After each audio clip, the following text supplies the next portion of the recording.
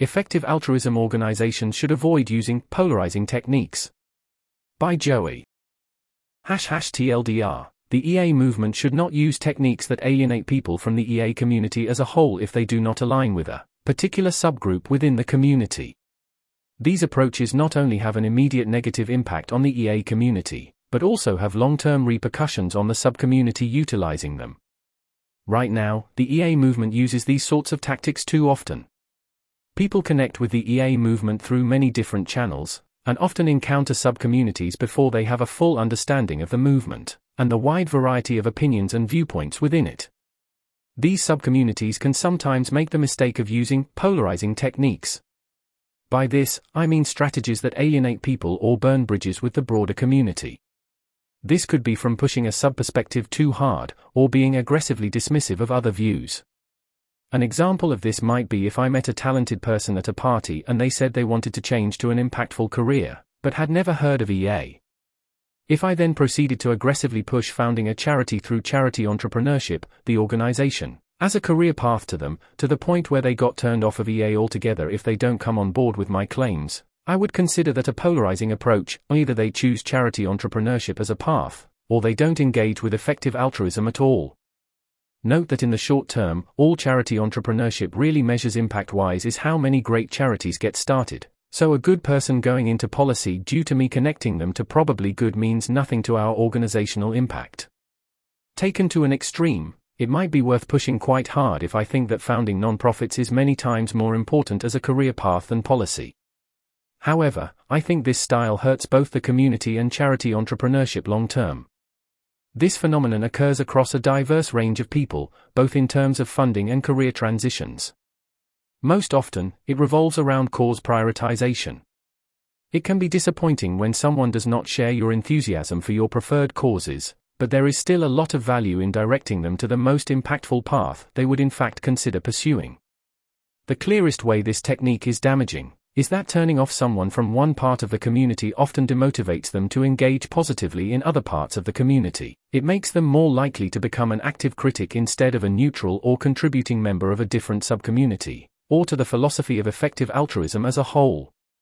Different subcommunities look for different types of people and resources. It's difficult for one person to have a bird's-eye view on all subcommunities within EA, and it's easy to overvalue your own community's certain needs or strengths. On numerous occasions, I have witnessed instances where one subcommunity dismisses individuals possessing skills that would be immensely valuable in another segment of the community. It seems worth exercising a degree of modesty in determining who exactly is a good fit for the community as a whole. The EA community is diverse in its viewpoints, cause areas, and approaches, and this diversity brings many benefits. The most promising career, the most neglected cause area, or what seems to be missing most from the community has changed many times over the years. Even if someone has a comprehensive understanding of all EA subcommunities, accurately predicting their long-term needs can be challenging.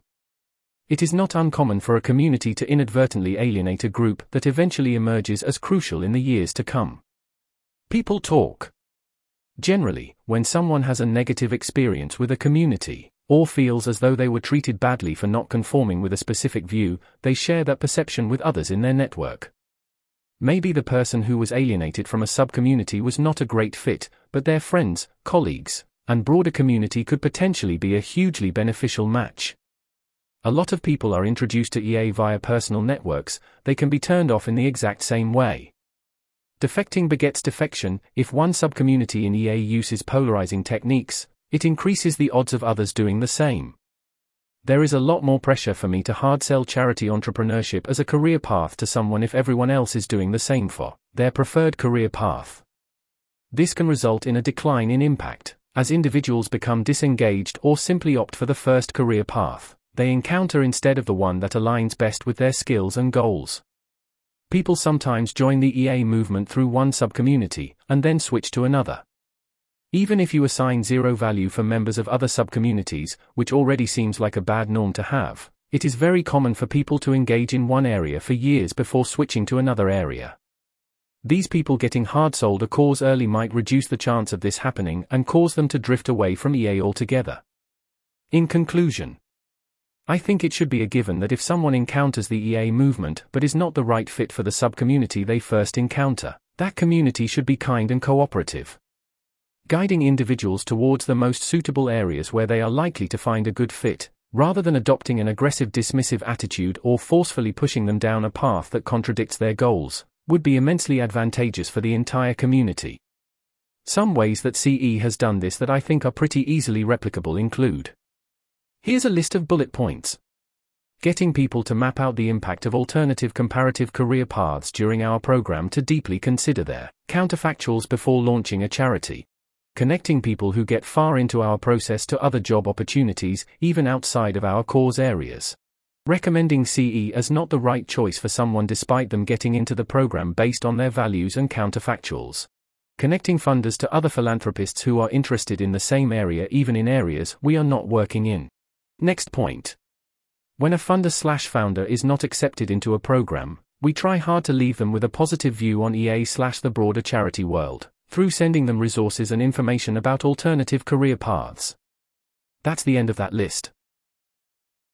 This article was narrated by Type 3 Audio for the Effective Altruism Forum. To report an issue or give feedback on this narration, go to t3a.is.